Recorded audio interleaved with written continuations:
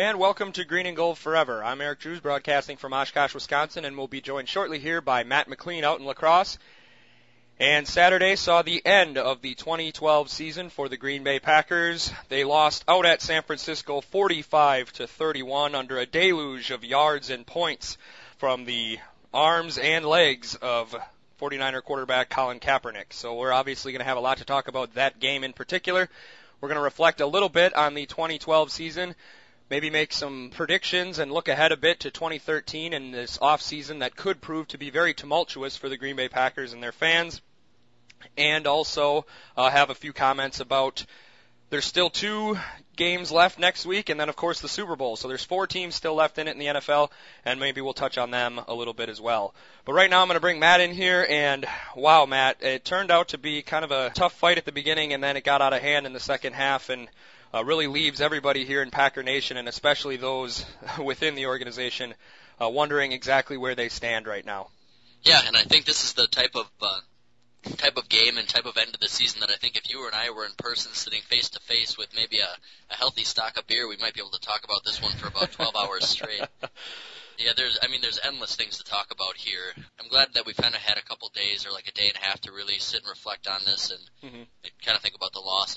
But there's so many angles to this, not only with the game, but obviously the end of the season with the players who are up for free agency, whatever coaching changes might have, player changes. This was really the last run we had with this group of players, and it was pretty anticlimactic. Yeah, it really was. And you could kind of see that towards the end of the game when they were kind of showing people on our sidelines and seeing Aaron Rodgers talk to Greg Jennings and Donald Driver. And it's really hard in those situations as a fan where you really want to still be upset about what is going on, but you also don't want to lose kind of the weight of that moment. That was the one that stood out to me, seeing Rodgers shake hands with Jennings and seeing Jennings and Driver sit next to each other on the bench. And this team's going to look a lot different next year, and as far as from a competitive phase, maybe you could argue that's for the best, but in a lot of ways there's a pretty significant era of Packers football that in a lot of ways came to an end on Saturday night. Yep, and I would have really liked if they could have had Driver and Jennings mic'd up over there when they were sitting by the bench. You knew what they were talking about, the two of them sitting next to each other there. And you see Rodgers, like you mentioned, come over to Driver, shake his hand, and Driver just kind of seemed like, Right? Rodgers said something to him, and he's like, it's all right, man. But, and losing Jennings, most likely we'd have to imagine he's probably going to be gone as well. Yeah. Plus numerous other guys too that I'm sure we'll touch on during this podcast. But you're right, there's a lot of guys that are going to be going, and whether that's for the best or not, I guess we probably won't know until the next couple of years here. But it's definitely going to be a big shakeup. Yeah, without a doubt. Definitely some big changes coming in this off season. Let's dive into this game a little bit here, and I'm going to try to hold back on some of my thoughts about the macro meaning of this individual game to a little bit later on. My brain goes to the big picture right away. I tend to lose some of the small details, so let's start small and work our way there. I mentioned last week that I thought that in order for the Packers to win this game, they were going to have to get out fast. And it looked great for that scenario that I thought they needed with a big pick six from Sam Shields, a 52-yard interception return for a touchdown to put the Packers up 7-0 less than 5 minutes into the game. And then unfortunately, San Francisco, to their credit, responded right away, drove down the field, a 20-yard rush by Colin Kaepernick to tie the game up. And not to toot my own horn, which everybody knows that I can maybe do that sometimes, but I did text you shortly after that I said, I think if they don't do something, Colin Kaepernick's going to run for 200 yards. And he was pretty damn close to that, actually. I don't know. It's tough, I guess. What were your thoughts on kind of that first quarter while you were watching the game? Did you gain confidence, lose confidence? What were you thinking? I was still pretty confident, and going into the game, as the week kind of went on, I started feeling more and more confident going into this game. And I think the first quarter, I was still feeling kind of status quo, kind of the same way I felt going in. They had a nice drive, obviously, for a score, but, things seemed pretty even. It really looked like both teams on the field were pretty even at that time. It wasn't really till later when they started to separate. So I guess I would say early in the game, and even up till about halftime and a little after, I was feeling pretty confident still that we were going to pull away, and kind of obviously didn't turn out that way. But I guess at that point still, I was still feeling pretty good about our chances. Yeah, and I think they were doing okay. They actually went up 14-7, and probably the big turning point of the game. And it's a argument that we made a couple of weeks ago that when you live with young players, sometimes they're going to kill you, and that's kind of what we saw with Jeremy Ross. They had an opportunity to go down the field, maybe even take a 2-score lead, and then boom, a fumble on a punt, and it's 14-14, and the Packers never led again for the rest of the game. So I guess what are your thoughts on that? I know a lot of people agreed with Randall Cobb coming off of punts. I was one of those, but I still was a little bit worried about Jeremy Ross, and I guess that was probably inevitable when you're dealing with a young punt returner. Right, and I think that he had one other fumble earlier in the year too. Well, not earlier in the year, but he's only been playing for a few weeks. But at the end of the regular season, I believe he had one that we recovered as well. Mm-hmm. So it was kind of something in the back of my mind. But I think Cobb needs to be off of punt return. But it's kind of those situations. If you lose Jennings, he's never going to play punt return. Right, yeah, absolutely. But I think in that kind of a situation in the playoffs, I guess I would have liked to see Cobb back there. But Ross had been doing really well, so I don't think that's something you can really discredit the coaching staff with, that there was a mistake to have him out there. But that play was obviously gigantic. And although pretty much every other position and player on the field didn't have a very good game, so it's hard to blame everything on one play, but that was obviously the turning point, and that was, like you said, they could have gone up 2 scores and really got a stranglehold on this game. And what I was saying when that was happening is if they get up 2 scores and all of a sudden Kaepernick has to only throw and maybe can't run as much, I mean, that really changes the game, and that didn't happen, obviously, and instead we're tied now, and it puts it, basically to 0-0, and they were able to keep running their offense, which eventually just was our demise. And correct me if I'm wrong, the following drive is when Aaron Rodgers threw the interception that they were able to return to midfield. I believe that's right, yeah. And it was 14-14 when that happened. I'm pretty sure about that. So, you kind of lose a lot of the details over 2 days. But, and then they were able to come back, and they were only down by 3 at halftime. Colin Kaepernick broke the quarterback rushing record for a playoff game with about probably 4 minutes left in the first half. So that obviously is not a good sign. But then we moving on to the second half, the Packers kind of hung in there for a while. They tied it at 24, and then they completely fell apart. They couldn't move the ball on offense. They couldn't do much. Obviously couldn't do anything on defense, almost gave up 600 total yards. When you allow the San Francisco 49ers to set playoff offensive records with guys like Joe Montana and Steve Young in their history, you've done a pretty bad day for you guys on defense. Right, and especially to a guy in his first ever playoff game, too. 8th career start. Right, so like you mentioned, with all those guys in their history, to just get absolutely throttled against that team. And I know that they were doing some different stuff than we're used to, but imagine if we had to play Tom Brady in that offense. It seems like it's the Niners offense on steroids almost, a little faster even. Yeah. So I wouldn't have liked that matchup at all either. But, yeah, you're right, the wheels completely fell off there at that point, and I'm sure that you were just as shocked as I was to see them come out in the second half and not do anything to change how they were defending the read option. And I know that's been really the big talking point here with the whole Dom Capers point here, and a lot of people calling for his job. But it was just absolutely mind-blowing how nothing changes after this guy kills you in the first half.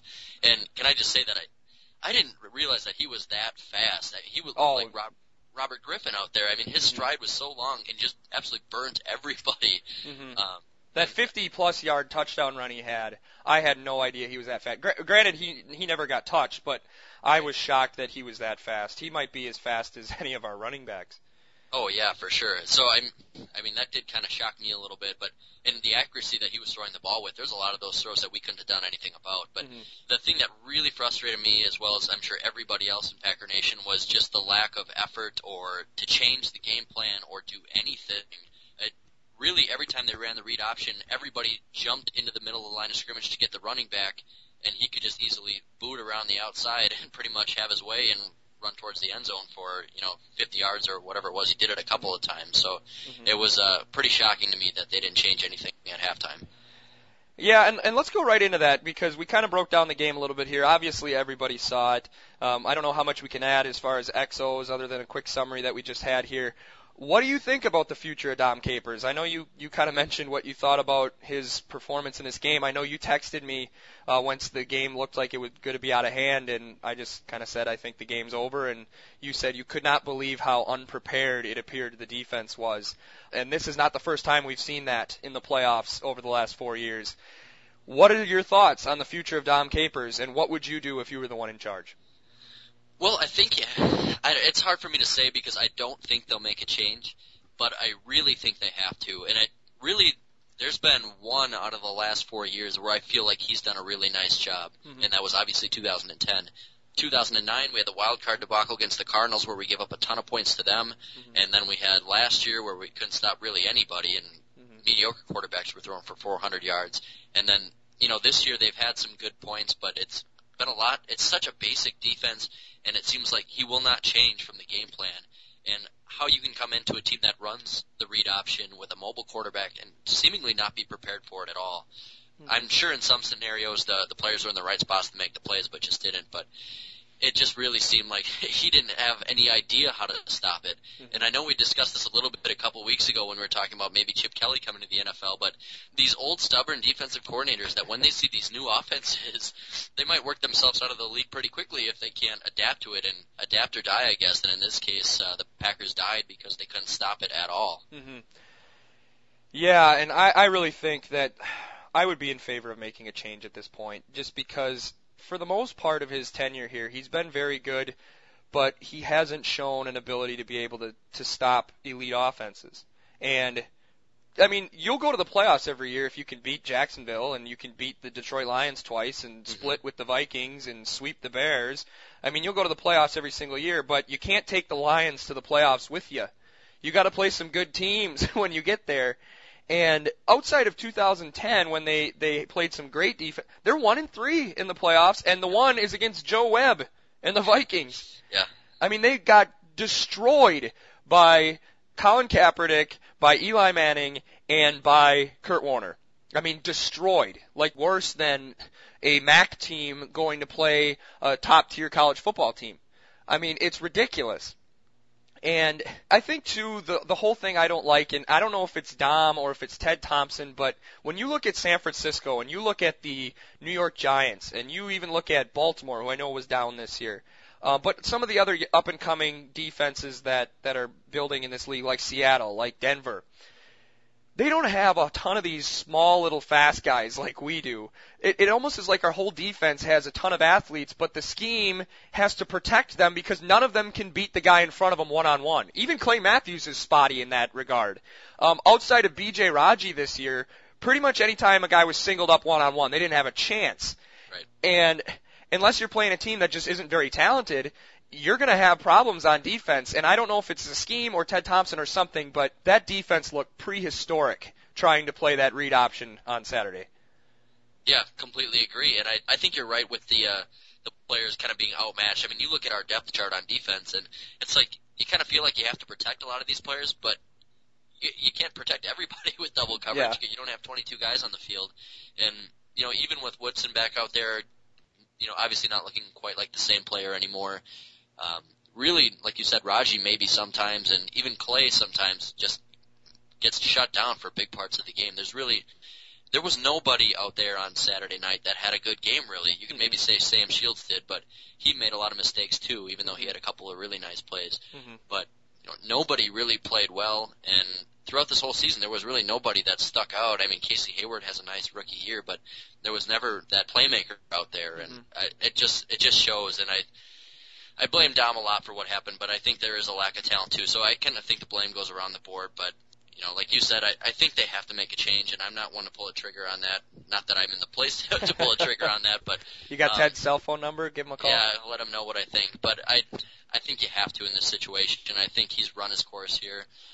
I think he's done some nice things, but like you said, the defense is just not creative at all, and there's just so many holes, and I think there's too many players out there for that to really be happening, for us to be that bad against the 49ers. Yeah, and I think they do have depth, but they don't have any horrible players on defense. Right, but exactly. Even guys like Woodson, you said, gets a pass because he's been banged up a lot the last 3 or 4 years. He's 36 years old. Clay Matthews had a bad game, but he's been pretty much great this whole season. The one that really disappoints me is Tramon Williams, because he seems to have taken over for Charles Woodson as the guy who completely seems oblivious to the rules of playing defensive back in the NFL. He had another stupid penalty on Saturday, and he completely reacts like, you mean I can't grab a guy by his collar and stop him from running his route? He has the stupid penalties that Woodson used to get in 2009 and in 2008 and when he was probably the best player in the NFL, but he doesn't make the plays that Woodson was making. He's one that's really frustrated me. Yeah, and it is really frustrating with him too. I mean, he's one of my favorite players on the team, but you see in 2010 he looks elite. You see last year he was banged up, wasn't as good. The first half of this year he shut down Brandon Marshall and looked like one of the best corners in the game, and we had the discussion on the show. But towards the end of the year and yesterday, he got destroyed by Michael Crabtree. Mm-hmm. And how do you shut down a guy like Brandon Marshall, but you can't hang with Michael Crabtree? Yeah. I mean, he's a pretty decent receiver, but he's not elite, and he just absolutely rocked the Packers secondary. I know Shields covered him a little bit too, but they had no answers for the guy. I mean, I don't know his specific statistics, but that's got to be one of the biggest games of his career. Oh, yeah, I would think so.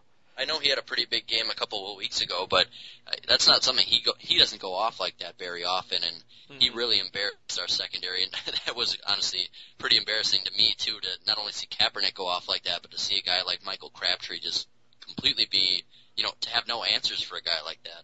Yeah, 9 catches, 119 yards, and 2 touchdowns was his game on Saturday, and that's pretty embarrassing. I'm doing a real quick check here.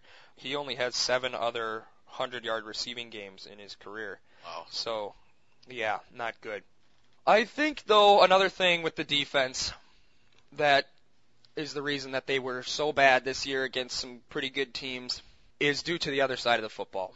And I know that might sound a little bit radical, but this defense was able to compete in 2009 and in a lot of ways in 2010 and especially in 2011 because other teams were terrified of the Packer offense. Would you imagine a team like the Minnesota Vikings a few weeks ago or the 49ers on Saturday committing to the run to break down our defense if they still thought of the Packers offense as the offense that could score 35 on you before halftime? And I think that's a problem. If you look at the game on Saturday, it says 31 points that they scored. Well, one of them was a pick six, and the other one happened with less than 40 seconds down by 21. They scored 17 points in the competitive phase of this game. They were the 5th highest scoring team in the NFL this year. I did the numbers real quick. The reason they got that high, they only scored about 23 points a game against NFC opponents. They scored 37 a game in their 4 AFC games. So they really manipulated that stat by blowing out Houston and crushing Tennessee. Mm-hmm.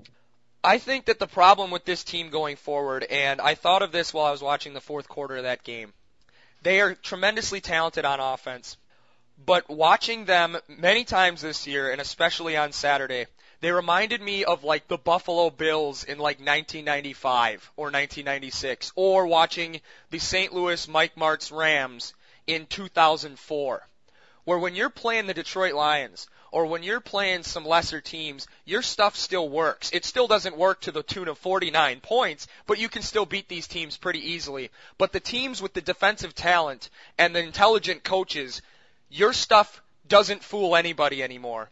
And it's pretty obvious that the Packers didn't have the answer to the counter move that was discovered at the end of 2011. And this entire year, they could hardly move the ball against elite defenses.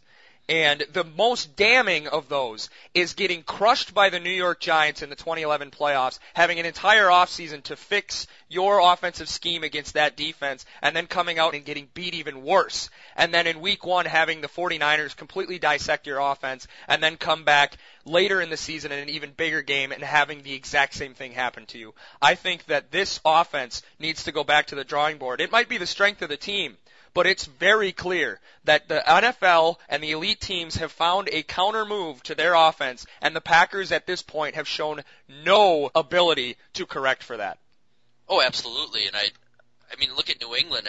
They or at least ran a similar offense, and they completely mixed it up this year to kind of throw people off, and it's been really successful. And it's almost mind blowing to have a so-called offensive genius like Mike McCarthy, who doesn't seem to change the game plan or be creative at all. And I know that's kind of the same thing I said with Dom Capers, but yeah, how do you go against the Giants and lose in the 2011 playoffs, play them again the next year and still can't do anything? And then same thing with San Francisco, twice in 1 year. And all year I've talked about how I thought this team had another year they could go to when they wanted to, but I was wrong.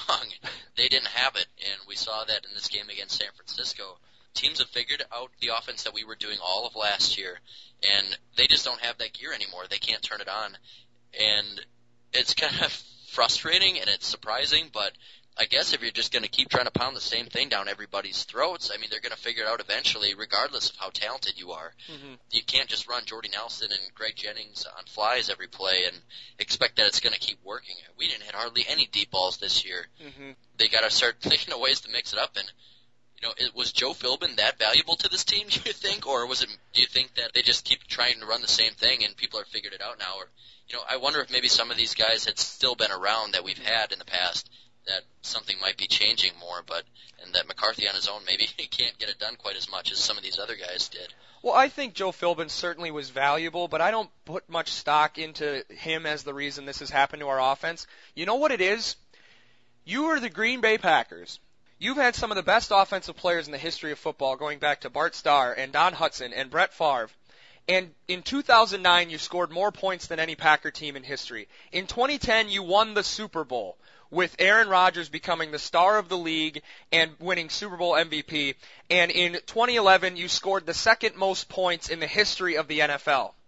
You don't think people weren't going to try to break that down and weren't going to try to focus on you? In the offseason, if you're on their schedule, maybe they don't put as much time into the Chicago Bears offense or in the Minnesota Vikings offense. They say, listen, we're spending a week in April to figure out how we're going to stop this guy.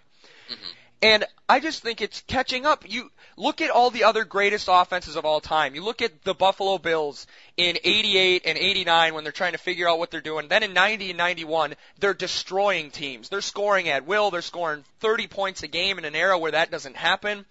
And then the Denver Broncos in the 91 playoffs figure out a way to slow it down, and everybody mimics it. And Buffalo's still good enough to go to the playoffs because they can beat the bad teams, but when they play Dallas or they play Pittsburgh or they play the 49ers, they can't score points because those teams have the talent to do it. Same thing happened to the Rams. The same thing happened to Mike Shanahan's offense in Denver. I mean, this stuff just happens. When you're an elite team that wins a championship, the rest of the league takes notice, and they find a way to try to slow you down. And you mentioned the New England Patriots. Look at their offense of today compared to their offense of 2007. Compare that to the offense that won 3 Super Bowls. They almost look like 3 separate teams. They're constantly reinventing themselves. And the Packers are going to have to do that because saying Aaron Rodgers is good is your solution is not a solution. We've seen a lot of guys who have been really, really good. And, I mean, even Brett Favre was torching the league, and then when teams kind of figured out their offense, he was pretty darn pedestrian until they reinvented themselves with the run game in the early 2000s. Right, and that's a scary thought, and to think back to the 96 team when we thought they were going to win all sorts of Super Bowls because Brett was unstoppable and it never happened again. And I know back in 2010 we were thinking this team's going to win at least like 3 more with Aaron Rodgers at the helm, but it's kind of coming to that scary realization that it's not quite as given as it looks like sometimes when other teams adjust to you. And I'm kind of wondering and hoping that this game against San Francisco and maybe this whole year is enough for them to realize that we can't be this arrogant and can't just think because Aaron Rodgers is good, like you mentioned, and that our receivers can usually win one-on-one, that we can just keep running this same offense and we're going to win it. I had heard something today on the radio when I was listening that I hadn't heard before in regards to Aaron Rodgers throwing deep on 3rd and 1 so often and 3rd and short. And it was because he thought, put our players one-on-one with their players and we're going to win. I want the ball in my hands and I want to be throwing, he said, I guess, to this reporter. And that's kind of their whole mindset of the team. It's like, well, they might stop it 8 out of 10 times, but at least I'm throwing it, and we're throwing it to our receivers. It seems so arrogant, and it's obviously not working anymore. So I'm hoping maybe this loss is enough to have Rodgers and McCarthy maybe open their eyes a bit and try something new. Yeah, you sure hope so, because they looked like a team who ran out of answers this year, especially when they're playing against good teams. I mean, if you look at their wins this year, they got to the playoffs on the strength of a pretty soft middle of the season, beating up on the Cardinals and the Jags. And not even convincingly beating those teams. Yeah, exactly. So, and the other thing is, too, is when people think of, they did the same thing with Favre, and it kind of is the argument with Dan Marino. It's like, how could this guy have not won more titles? Or how did Marino not win a championship? And people are saying that, well, how could Rodgers not? He's so great. The problem is when you think of that, you don't exist in a vacuum by yourself, just Aaron Rodgers and Mike McCarthy seeing how good they can get. Colin Kaepernick's 25 years old. Russell Wilson's 24. Matt Ryan is 27. Eli Manning's only 32 years old. All of these guys are likely going to be in the league as long as Aaron Rodgers is. And people think how good Aaron Rodgers is, and he's great. But you think back to Brett Favre. 1996 Brett Favre would have went to the Dome at America's Center or whatever it was called in the Greatest Show on Turf Rams years, and he probably could have beat the Rams, or he could have beat Philadelphia, or he could have beat Eli's Giants, but he didn't get to be 27-year-old Brett Favre playing against these guys. He had to be 34, 36-year-old Brett Favre. So when Rodgers is trying to beat Colin Kaepernick in his prime or Russell Wilson in his prime, he's not going to be Aaron Rodgers that can escape from pressure and run for a first down like he can now. He's going to be older. He's going to be less effective. It's just the way the game goes. And so now you start to think, Aaron's great, but you're running out of room in the NFC to even get back to another Super Bowl. Right.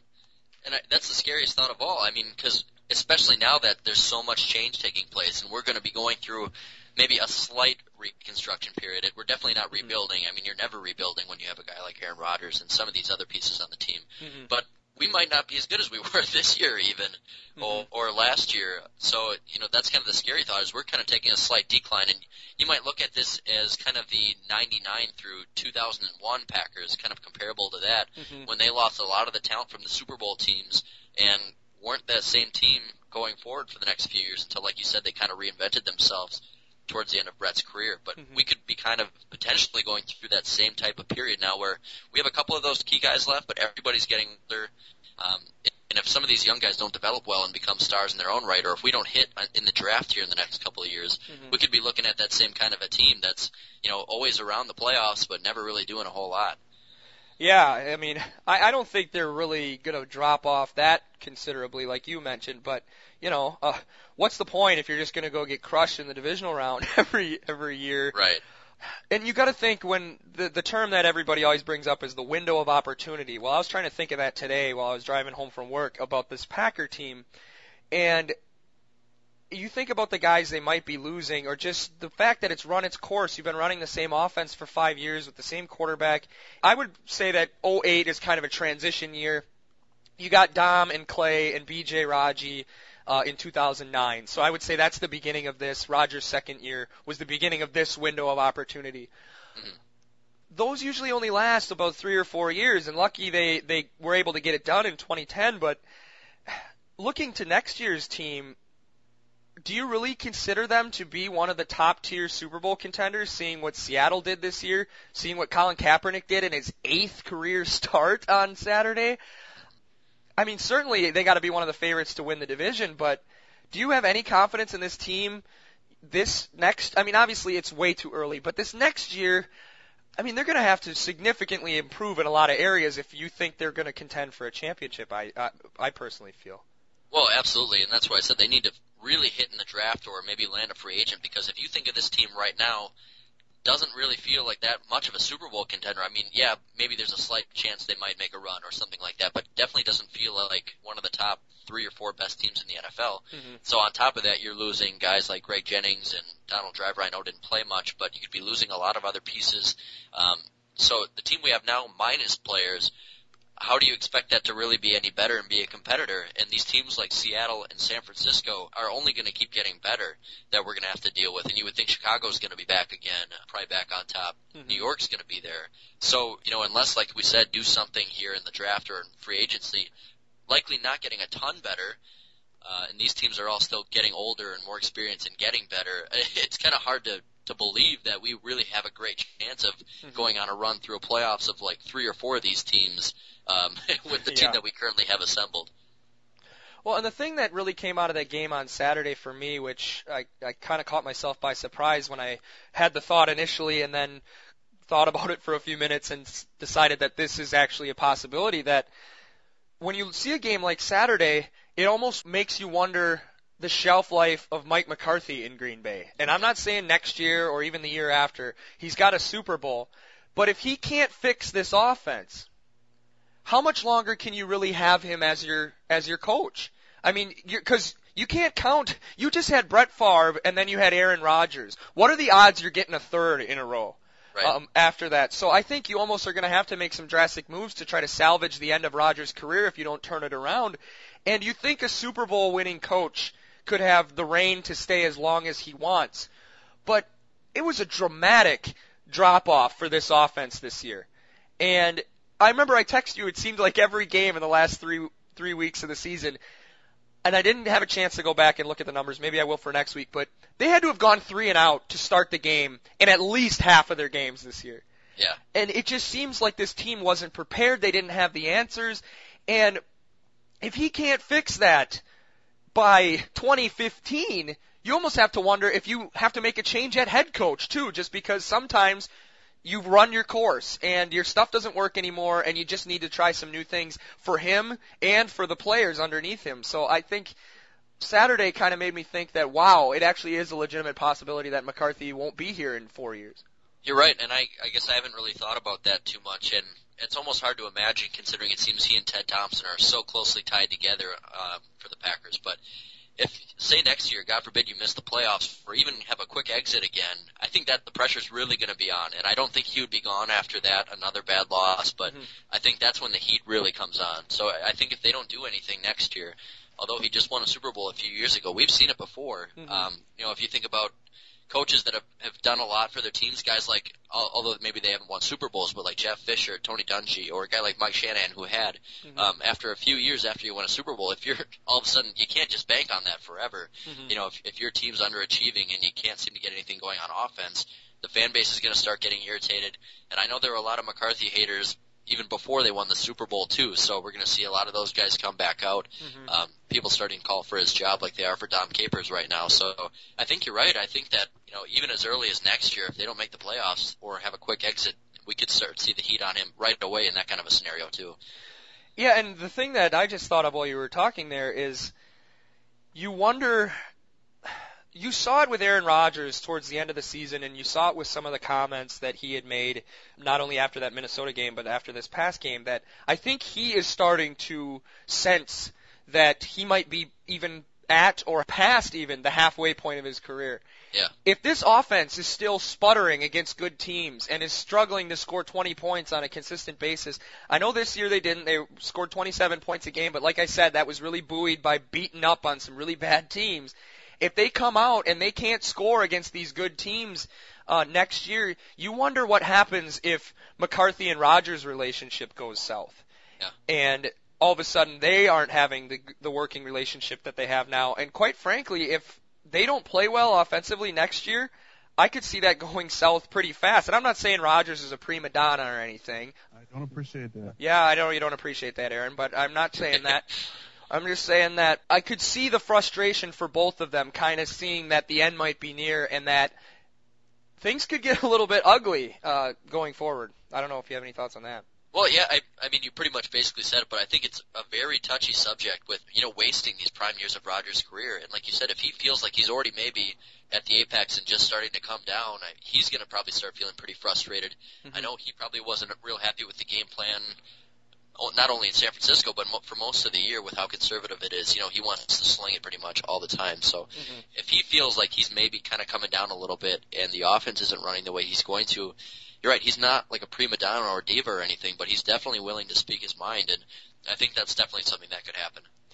Yeah, and real quick, I'm pretty sure these are accurate because I did them myself with my own knowledge of the NFL rotation. There might be a home and away toggled between San Francisco and Atlanta, but real quick, if you're worried about good teams and the Packers' ability to play against them, which over the last probably 13 months they haven't had a lot of success, next year they host the Falcons, Redskins, Eagles, Steelers, Browns, Bears, Vikings, and Lions, and travel to the Giants, Cowboys, Ravens, Bengals, Bears, Vikings, Lions, and 49ers. Yikes. So enjoy 2013 if you can't fix your offense.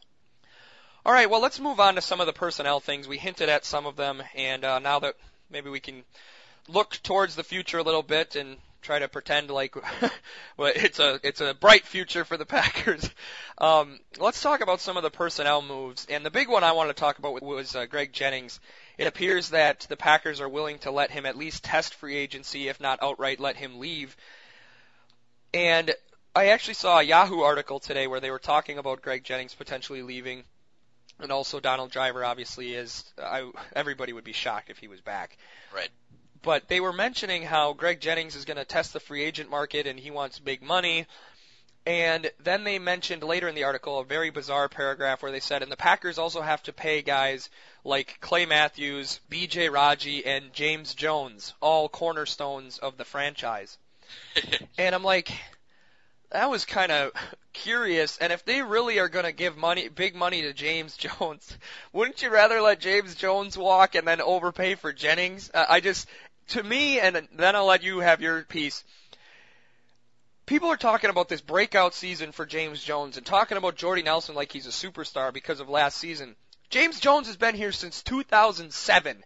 Jordy Nelson has been here since 2008, and people are talking like they're equal to Greg Jennings, who has pretty much been a Pro Bowl caliber player since the first week he got here. If I had to pick somebody out of that receiving core, I'm picking Greg Jennings, and I'm not even going to think about it very long. So if they're going to, and he's getting close to 30, but Reggie Wayne is 5 years older than him, and he's still a pretty good player. And if you look at some of the other recent guys, Terrell Owens and Torrey Holt and Jimmy Smith and Isaac Bruce and Marvin Harrison, all of those guys were super effective up to age 35. I know this is partially due because I think Greg Jennings is awesome and he's one of my favorite players just as a human being, but I don't understand why it seems like they're so nonchalant about letting this guy leave. Well, I think one of the main reasons is just because of how much he's asking for. And I agree with you. Maybe not quite to the extent that you feel it. He's the best out of that group. I would definitely agree with that. But I feel like Jordy Nelson at least is kind of fairly close and could take over as the number one. And I think I have never been a big James Jones fan. And when they gave him money a couple of years ago, I'll be the first to admit I didn't agree with it. Mm-hmm. But some of the catches he's made this year, I mean, he hasn't had a lot of good balls thrown his way. He's had to make a lot of things happen on his own. And I think he's really proved to me that he's ready to step in as the number two. So I don't feel that you can really replace Jennings as the number one. But he's been so banged up the last couple of years that he's barely seen the field that often. And when he's been on the field, he's been good, but he hasn't, blown me away, I guess. And I think that's made me feel a little bit more like they can let him go. It's definitely going to be, it's going to be a hindrance to the offense a little bit. But if you're going to have to pay this guy $10-12 million, I don't think that it's worth it at this point, especially when you don't know how much he's going to play. And I don't know. I think that the market isn't going to quite be what he thinks it's going to be. Mm-hmm. I think in large part because of the injuries. So I wouldn't be completely shocked if he was back either. It almost seems like a foregone conclusion that he's gone already. But mm-hmm. if he doesn't get the money he's asking for and Driver retires, I mean, there's still definitely a place for him on this team. Mm-hmm. Again, so I agree with you. I don't want to lose him. He's the best of the bunch. But I think if there was ever a time that you could part ways with him, if you can keep, obviously, James Jones and Jordy Nelson and maybe even bring Finley back, I feel like it kind of at least lessens the blow a little bit about losing an elite receiver like Jennings, I guess. Yeah, and I didn't even think about the injuries. That's a good point. Maybe they should re-sign James Jones because he's the only receiver that doesn't burst into flames when he puts a uniform on. Every single other guy in that group has had a lot of injury problems over the last 3 or 4 years, and James Jones I don't think has been hurt at all. Yeah, he's always there. Yeah, so obviously you have Randall Cobb and stuff as well, but I don't know. I just would hate to see that happen. And you're right, I think the market isn't going to be quite as good for him, and I think one of the reasons is if you look at the last even 10 years or so, how many wide receiver busts have there been outside of the Bay Area with Crabtree and all the Oakland guys? I mean, and the Detroit Lions. It feels like you got A.J. Green and you got a lot of guys that just seem to be great right away, and it doesn't seem like there's a lot of teams that don't have at least one really good receiver, and you don't even have to spend high picks on them. I mean, look at guys like even Randall Cobb and Jordy Nelson and Victor Cruz and stuff. None of those guys are first-round picks. Right. Yeah, and I agree. I think that he's he's always been a receiver that puts up some good numbers and is very productive, but he never really like blows you away with his speed or downfield ability that much. I mean, he's a great all-around receiver. I would kind of compare him to, I liked how you said Marvin Harrison before, maybe even Reggie Wayne. Probably Reggie Wayne is a pretty close comparison. But I think, like you said, most other teams already have a number one. Teams like maybe like Miami that are really desperate, or Jacksonville might kind of give him the money he's asking for. But there's also a lot of other receivers in this market right now that are probably going to go and be teams' choices before him even. So I guess maybe unless Philbin really wants him down there in Miami because he's worked for him, I don't think he's going to get that 10 to 12 million that he's looking for. Yeah, and that's a good point.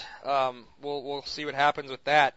I do think though that one of the other guys that they've been throwing around about getting rid of is Jermichael Finley.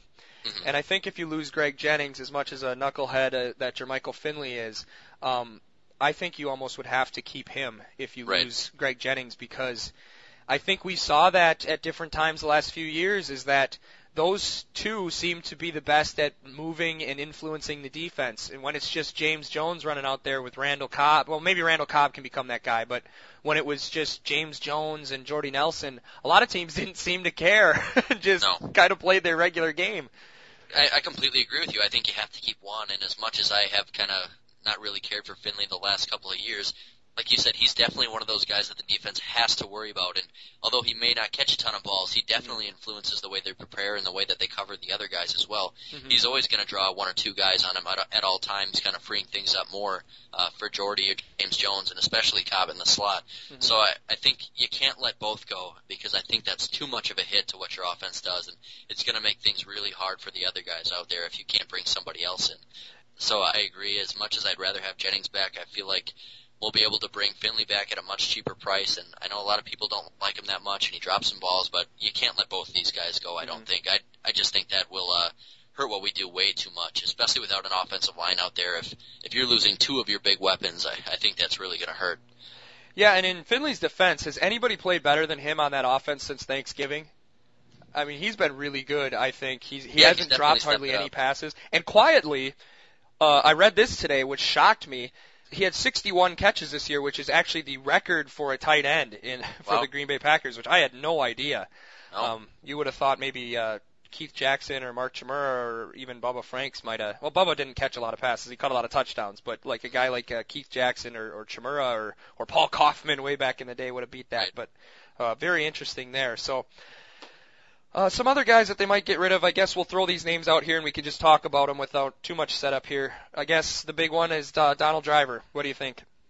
Well, I think I'm sure you're probably in the same boat as me, but I was hurting at the end of that game watching him sit on the sidelines, and I was rooting my head off when he went out there on punt protection on the one play when they showed him on TV. But probably the thing that really kind of cushioned the blow of the loss to me and took my anger away from that was when I saw them with under 2 minutes to go driving down the field and he's sitting on the sidelines down 3 scores. Why is one of your best receivers in the history of your franchise, a guy who's been a staple on this team for 10 years, a guy that everybody loves, the fans love him, how is he not on the field in that type of a situation? Is he really that bad that you just can't even trust him to be on the field in a 2-minute drill when you're trying to score, when you're getting blown out? Yeah, for no reason, score for nothing. Right, and I can't really go into exactly how I feel about that without my eyes watering up or I start swearing or something here. I was that mad, and seeing him on the sidelines just absolutely infuriated me. And it's kind of been that way all season. I feel like there's no way he's that bad that he can never see the field. And I don't want to read too much into maybe there being something between him and McCarthy, because I'm sure there isn't, and I'm sure McCarthy is just playing his best receivers he feels he has. But I think in a situation like that, you've got to go out with class, and you've got to let this guy on the field. And I really feel that was pretty classless, and it really, really made me upset. Yeah, and I guess I was at that point not really taking notice of who was and wasn't on the field, but I probably would have been. I'm not as angry as you because he's been your favorite Packer for at least 10 years. Right. But that's ridiculous. And I mean, I was irritated by that earlier in the season too. And how can he be that bad? I mean, when you look at the Giant game, when everybody sucked, when Jordy Nelson couldn't get open, and Greg Jennings looked like he was playing with a broken freaking leg, dude. And Donald Driver is tearing them apart, but you still only had him on the field for like 12 plays. And you're talking about the divisional round game from last year, right? Yeah, against the Giants. And then this year, when they're getting in where they have Jennings hurt, when they have Jordy Nelson hurt, and then they play Boykin. I'm like, come on, are you telling me Boykin's better than Donald Driver? I mean, yeah, he had 8 catches all season, and I kind of hope he retires just because I want him to be a career Packer, but there's no way that he's that bad, I think, at this point, and I don't know, maybe they are trying to just freeze him out or whatever, but if that's the case, they ought to be ashamed of themselves. Well, and I think that we've heard a lot of players be frustrated about the way that the Packers handle their older players. I mean, we've heard Jennings come out and talk about it, candidly with the media about how, I probably know what's going to happen because I know what happens to Packers when they reach this age in their career. Mm-hmm. Yeah, he called out the Cullen Jenkins move again today, very subtly. He said it doesn't matter if you're number 4, number 80, number 77, or number 85. The Packers do what's best for the Packers. Yeah, and guys are still pissed about that one. I got to say, it does take a lot of guts to be able to do that as a front office and kind of be cold like that and do what you think is best for the franchise. But I think especially in this case, it hurts for Driver to be treated that way when you can't tell me that with his experience, and even still the way he's playing, that he's not better than Boykin at this point. Yeah. Or even last week when Boykin wasn't suited up, and Driver's still not suited up for the team because they wanted to suit up Jeremy Ross and whoever else. So, you got to give, I guess, the front office some props for doing what they feel that's right without caring too much what everybody else thinks. But, I think in this kind of a scenario, I think that was pretty classless. Mm-hmm. Yeah, I would agree. I guess we can move on and talk about some of the defensive guys. The big ones on defense, I'll start with the lesser of the two big ones on defense is what do they do with A.J. Hawk? And he, once again, looked like he's got concrete for feet. He looks like he can't move his hips. And I don't know, I think he might have run his course as a Packer. And he's just kind of that stereotypical, just slightly above average linebacker. He's not going to make any huge plays. He's just probably going to make a lot of tackles.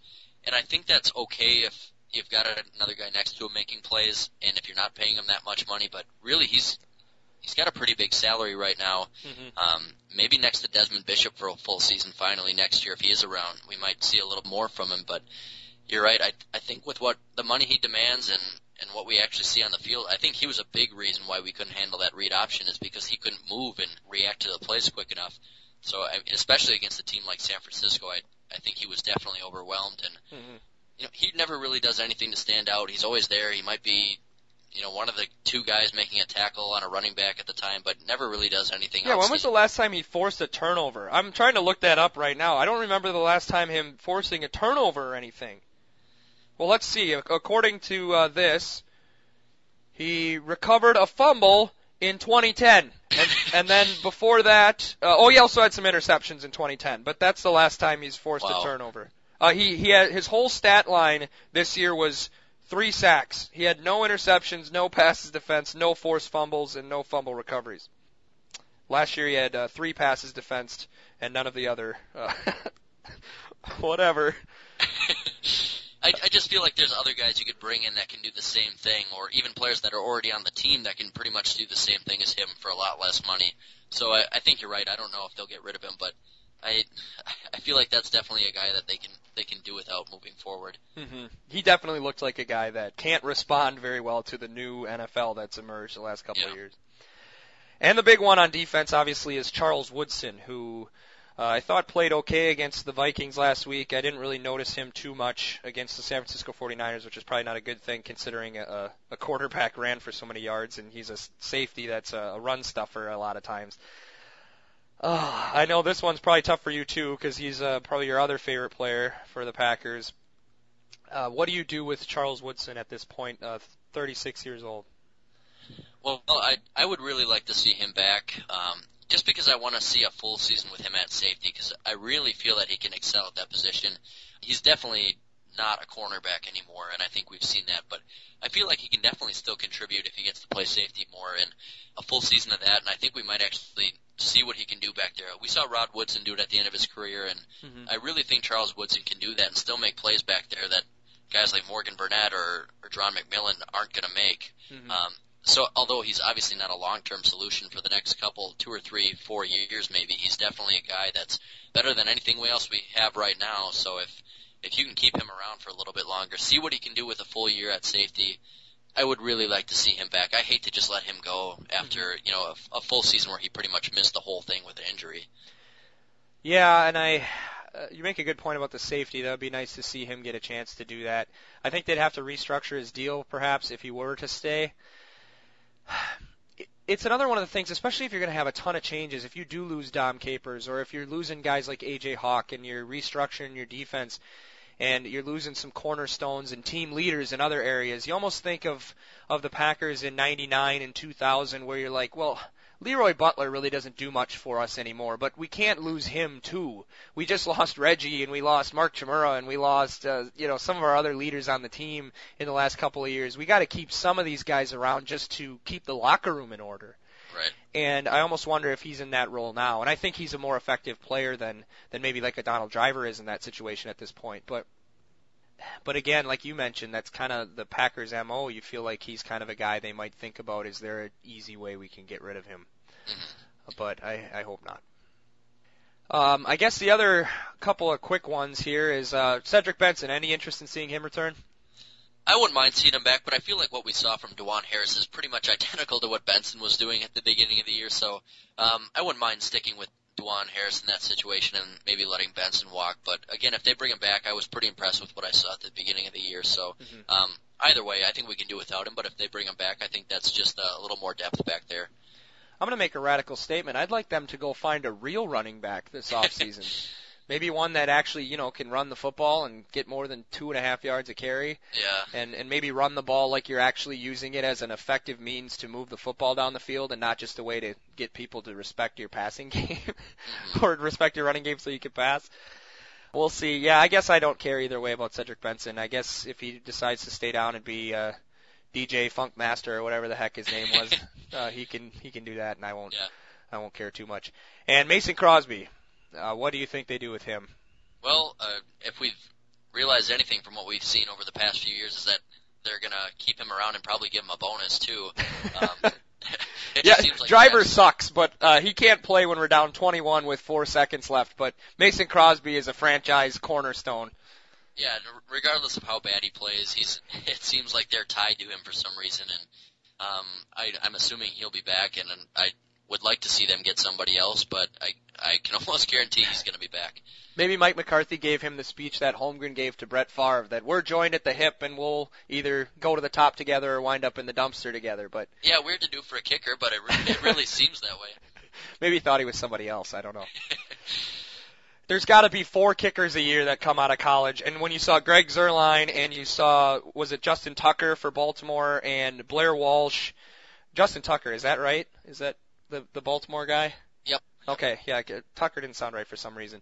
And then Blair Walsh, you saw these 3 guys that became, some of the best kickers in the league in their first year. Almost every team has a good one. Except the Badgers. Yeah. They had a dynasty of kickers, didn't it seem like? And now they can't get anybody. Right. But there's got to be at least 12 guys a year that can be at least as good as Mason, and probably 5 that are much, much better that come out every single year. And you probably wouldn't have to get one before the 5th or 6th round. I don't see why you stick with this guy. But they will, I'm sure, like you said. Before we move on to the rest of the NFL, we did have a Facebook comment that was shared with us today that we'd like to share with you now. Matt, if you want to address that. Sure, and Jason Chastain, one of our great listeners, commented on our post here and said that there seem to be problems on both sides of the ball. Obviously he's talking about the 49ers game specifically, but the defense dug a hole that the offense had no chance of overcoming. When a rookie quarterback sets a rushing record in the process of beating you, it's time to take a look at what's going on. It felt like the defense made no effort to adapt to what the 49ers were doing, and we saw the result. Mm-hmm. So pretty much exactly what we had said, and I think that's really kind of the overwhelming feeling with Packer fans today, but I think he hits it spot on. I don't know if you have any comments about that. I think it's pretty much clear-cut and 100% correct. Yeah, I agree. They pretty much didn't expect Colin Kaepernick to run, it appeared at times, which is kind of ridiculous. A guy who's only had 8 career starts, and just very disheartening, like we mentioned before. It looked like this looks like a team that's built to win Super Bowl 40 as opposed to Super Bowl 47. Yeah. So, definitely frustrating.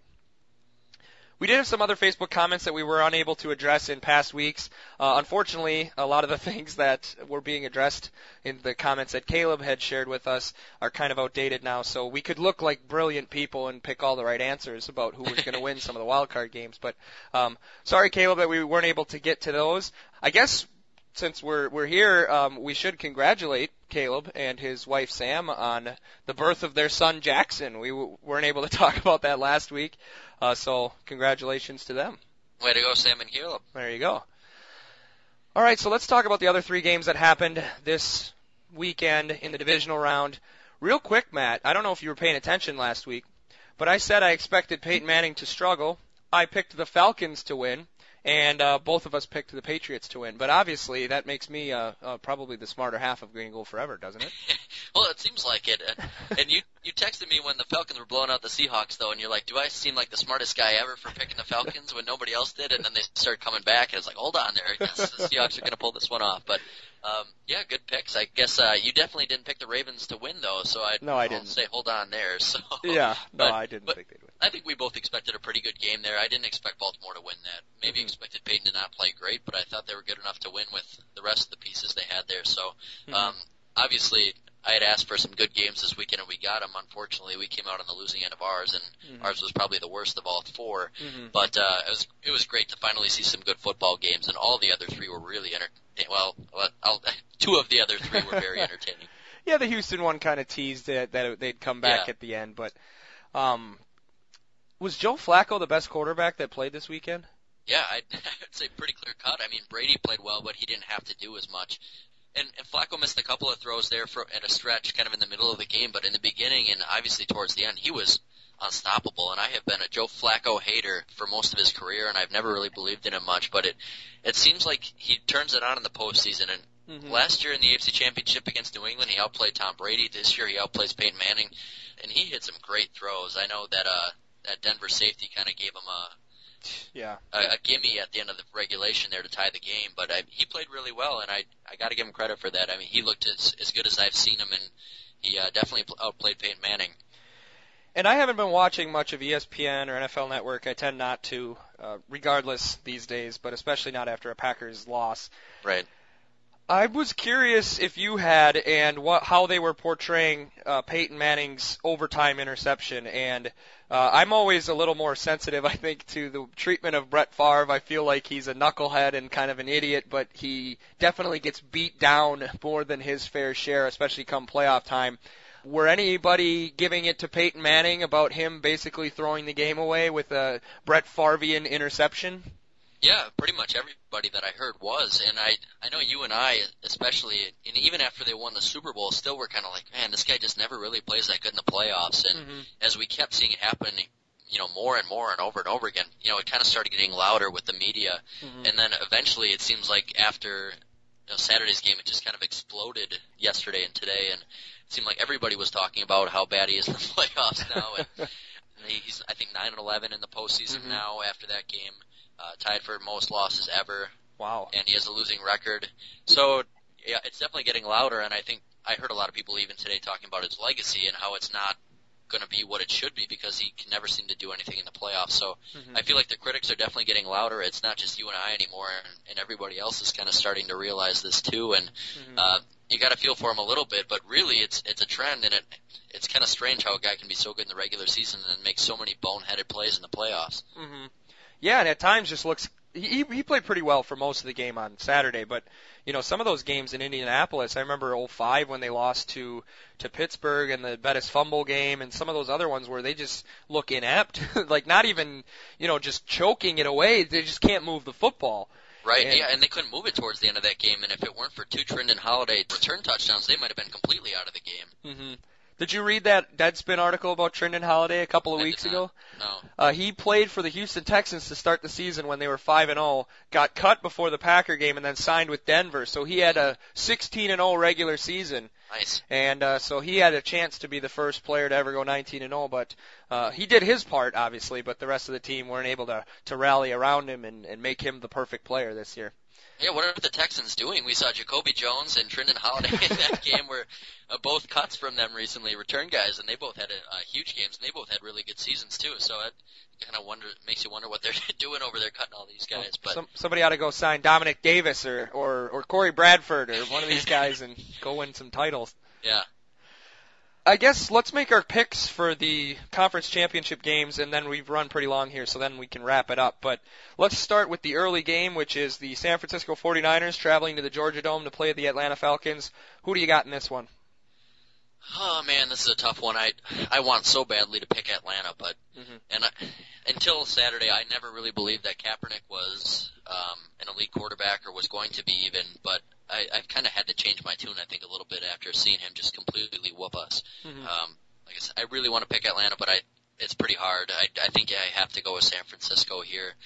And I'm thinking it might be kind of convincing. I don't think Atlanta's defense is very good, and I don't think Matt Ryan can keep up. And I'm going to be rooting for him because it would be nice to see San Francisco go down and Matt Ryan maybe start to get some credit in a Falcons team that's never won a Super Bowl.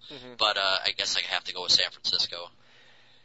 Yeah, and I'm actually going to pick the Falcons. It sounds kind of stupid, but I don't think their defense is going to try to get to Kaepernick quite as much as the Packers did, so I don't think those running lanes are going to be there. And I think you saw glimpses of it against the Packers that when they actually did make him stay in the pocket, he wasn't all that great at passing the ball. So I think they'll be able to slow him down. And if they're able to just kind of let him stand back there and try to beat him with the pass, I think they're going to have some opportunities to win. What scares me more, I guess, is if Atlanta's offense is going to be able to move against San Francisco. But their vertical passing game has been pretty much as good as anybody's the last 2 years. So they'll probably hit their fair share of big plays. They're at home. They finally got the monkey off their back. So I think Atlanta, it's going to be close, but I think if Atlanta can even contain Kaepernick running at all, I think that they'll be able to win. Okay. And I guess the other one, obviously, is a rematch. Oh, Matt, real quick, I realized this today that I've been asking for a worthy champion for the longest time, and this is the first time since 92 and 93 that 3 of the 4 teams in the conference championship round are the same from the year before. So, do you want to guess who those 3 teams are? It's about the easiest one you'll ever have in this game. And what year was the last year it happened? 93. Oh, so I'm assuming it's probably San Francisco, Dallas, and Buffalo? You are correct. Nice. And the odd teams out were the Dolphins and Chiefs. Those were the 2 that flip-flopped. Who do you got in the rematch of the last year's very good AFC Championship game? This is a tough one for me, too, and I think I'm actually going to go with the upset here and say Baltimore. I think New England's the better team, but I just think that Baltimore's got so much on their side right now. And if Joe Flacco can play like he played last year, I think that they obviously should have won that game last year if it weren't for a couple of big blunders down the stretch. They've really impressed me down the stretch here in the playoffs. Obviously, their defense isn't as good as it has been, but they have that extra motivation with Ray Lewis retiring here after this year, and I think it's really propelled them. And I can see this being an emotional game for them. And I think New England's the better team, like I said, but I just feel like Baltimore's going to pull this one out here. This team's been on the verge for 5 years now with the same team, basically, and I think this is their last chance, really, to go for it with that defense, and I think that this is the year they get it done, finally. Yeah, and I almost want to pick the Patriots just because I don't want the Ravens in the Super Bowl. I find them a boring team, and I know you really like Ray Lewis, but this whole retirement party of his is kind of getting on my nerves a little bit. It's getting old a little bit, yeah. Yeah, and so, but I think you're right because I think the Patriots are a better team, but the Ravens are a good matchup for New England, and if we're talking about law of averages for a guy like Aaron Rodgers, it would be absurd if this Ravens team never got to a Super Bowl the way they've played the last 5 years. And I don't know, I don't want to see a Harbaugh versus Harbaugh Super Bowl, so at least I hope I'm right with my NFC pick if the Ravens do end up winning. But I think I'm going to agree with you. I think the Ravens are going to win. I think it'll be a high-scoring game like it was last year and like their matchup was earlier this year. But I think another maybe last-second field goal, and I think the Ravens can pull it out in the high 20s, low 30s. So, a lot of bird teams right now. I don't want them. Ravens against the Falcons. If that was a Madden season I was playing, I'd restart. Restart the season. Yeah, I mean, that definitely wouldn't feel like a Super Bowl, but, 2 teams that have kind of been around there, it might be kind of exciting. Yeah, they've earned their way at least. Right. I think I might cheer for one of those other teams I don't want to win, though. If Atlanta pulls off the upset, I might cheer for New England just so it's a more entertaining Super Bowl for me. But yeah, Falcons, Ravens. Yeah, I don't know if I really want to see that. Well, we'll see. I guess I think that the Niners versus the Patriots is probably the marquee matchup remaining, but we'll see. All right, so that wraps it up for the final analysis of the final Packer game of 2012. Of course, the Packers lost one last time, 45-31 to the San Francisco 49ers. The Packers may not have a game next week, but we're actually going to have a Green and Gold Forever episode. We're going to give our year-end awards for the Green Bay Packers. Some of them are going to be serious, some of them are going to be fun, and if you could think of a year-end award category that you'd like us to discuss, post it on our Facebook page or go to www.greengoldforever, that's the number 4.podbean.com. And you can comment on any of our podcasts there, preferably this one. It'll be easier to find. And then give us an idea for what you want for the end of the year awards. So we'll have some of that, and we'll preview what's sure to be a very dull Super Bowl matchup that's going to be coming up in New Orleans in a couple weeks. So until then, thanks for joining us, and I hope you enjoyed our coverage of the Packers this season, and I hope you'll stick with us through the rest of this playoff run here. So for Matt out in La Crosse, I'm Eric in Oshkosh. Take care, everyone.